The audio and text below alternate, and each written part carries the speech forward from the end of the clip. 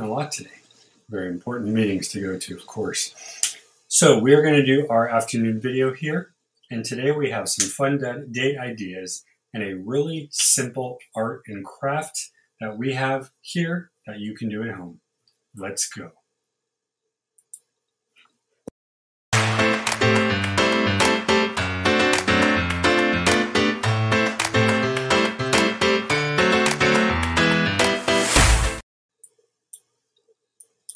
Hello everybody, my name is Rob. This is Everyday Heroes. We're coming to you live from the official Rob Glasser. You can find us on YouTube, Twitch, Discord, and Post.News. Why not hit the subscribe button there? You'll be able to see what we're doing, when we'll be on next, and all the fun we have. So today, GoodHousekeeping.com wrote down 100 best romantic date ideas. We're going to go over a few because, well, at this household, we're always looking for something fun to try. Number one on the list that is very interesting, but not as odd as you might think, fruit picking, specifically apple or berry. There are farms around the country called You Pick, and all you do is exactly that. You pay a fee, you go in, you pick your fruits, you go home, you have delicious fruits to eat later on. Most of the time it goes for charity, or it goes to keep the upkeep of the farm. You can even go past apples and berries. Sometimes they have things like pumpkins. Not a pumpkin patch per se, but kind of the same idea. And usually at these places, they will have food vendors. They'll have some fun and games, some activities, and usually an indoor area that you can kind of see how everything works, a gift shop, all that good stuff. But maybe fruit picking is not your thing. Why not put a puzzle together? We do jigsaw puzzles all the time, and we're using one of the things we use for our craft that we're going to show, we actually keep them together with a special glue and save them for, putting up on the wall, whatever you want to do with it. Putting a puzzle is great for bonding, great for your mind, keep you sharp. And it makes you feel good when you get to see the final picture come into place. Right now, we're actually working on one. Surprise, surprise. It's a Pokemon puzzle. If you guys like, we'll take a picture of it after it's nice and done and dry so you can see what we did. Now, number 3 might seem odd, but talk about where you want to go in the future for future dates. Let's say you might be a little short on cash or time, but you still want to, have some fun. That's where Google comes in. You can check out places nearby, like restaurants, zoos, and museums, or, kind of like we do, plan your perfect romantic getaway. We have ours, and we'll go back to it once in a while, and we'll discuss more things we want to do, where we want to go, what we want to see, the specifics that we really want to enjoy out of it. If you are so adventurous, how about ordering each other's meal? Now, this is literally eating what your partner would eat.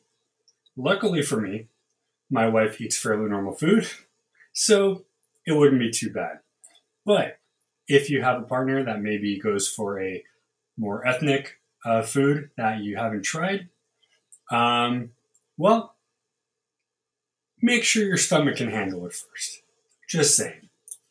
So my wife says that she and I will have to check if there is a fruit picking around us. That would be kind of fun, I think. I know where we used to live, there were a bunch because that's where they grew. But we'll have to see. All right, the next one on here, I think the last one we'll do today, stroll through a street fair. Now, it doesn't have to be specifically a street fair, but stroll through one of those farmer's market type of deals. These are super fun. I used to work at one when I had my bookstore, but it's even more fun to walk through and see what there is. You usually got food. You usually got handmade products like bags, pillows, stuff like that. You have handmade clothes or pre-made clothes. You have, well, if you went by us, you had bookstore on wheels. But strolling through a street fair is super fun.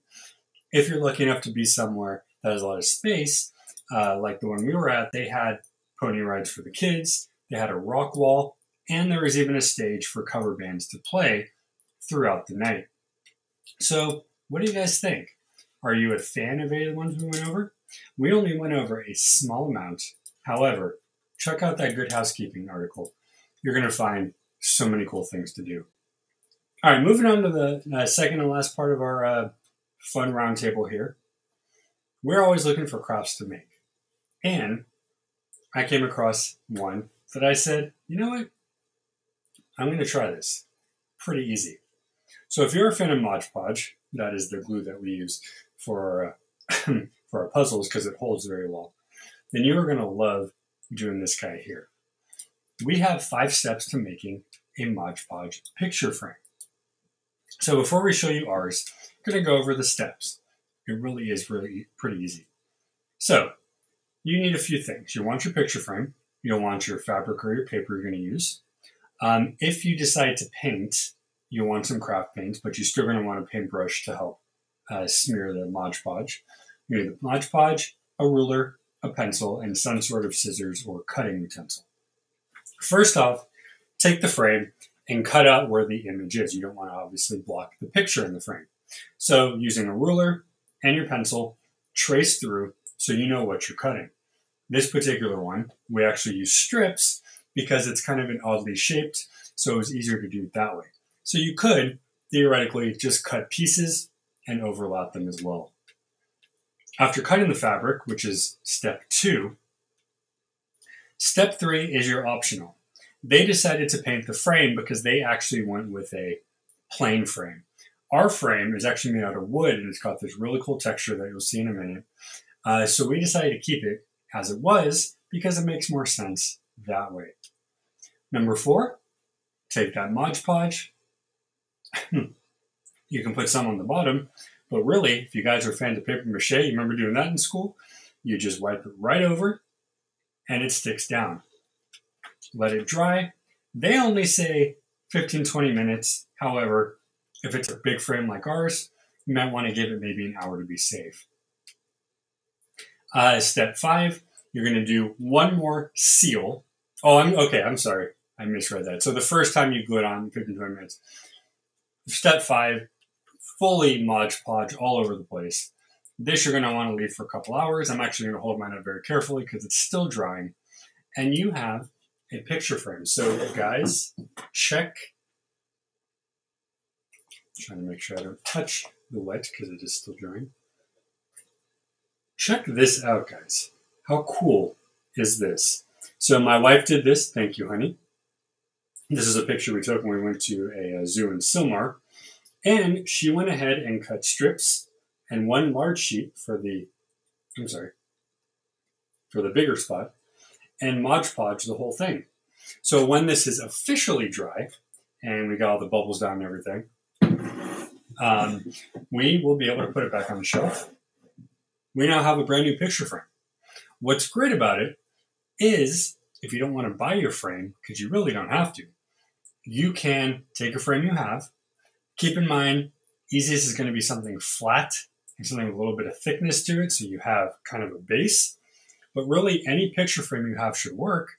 You now have a home decor item, or if you so choose, maybe a handmade gift for the holidays or a birthday. So what do you guys think? How cool was that? I shout out to my wife. Great job, honey. You did awesome. Once this dries, we're going to put it back on our shelf. I'll take a picture of it, show what it looks like all up and set. Thank you so much for joining us. As always, guys, we'll be back tomorrow with not only a new 10 a.m. show, but a new episode of Minding Your Mental Health, the show where we talk about all the aspects of life that affect you in multiple ways. As for me, I'm going to go relax my voice, do some exercise. Thank you for watching. Stay curious.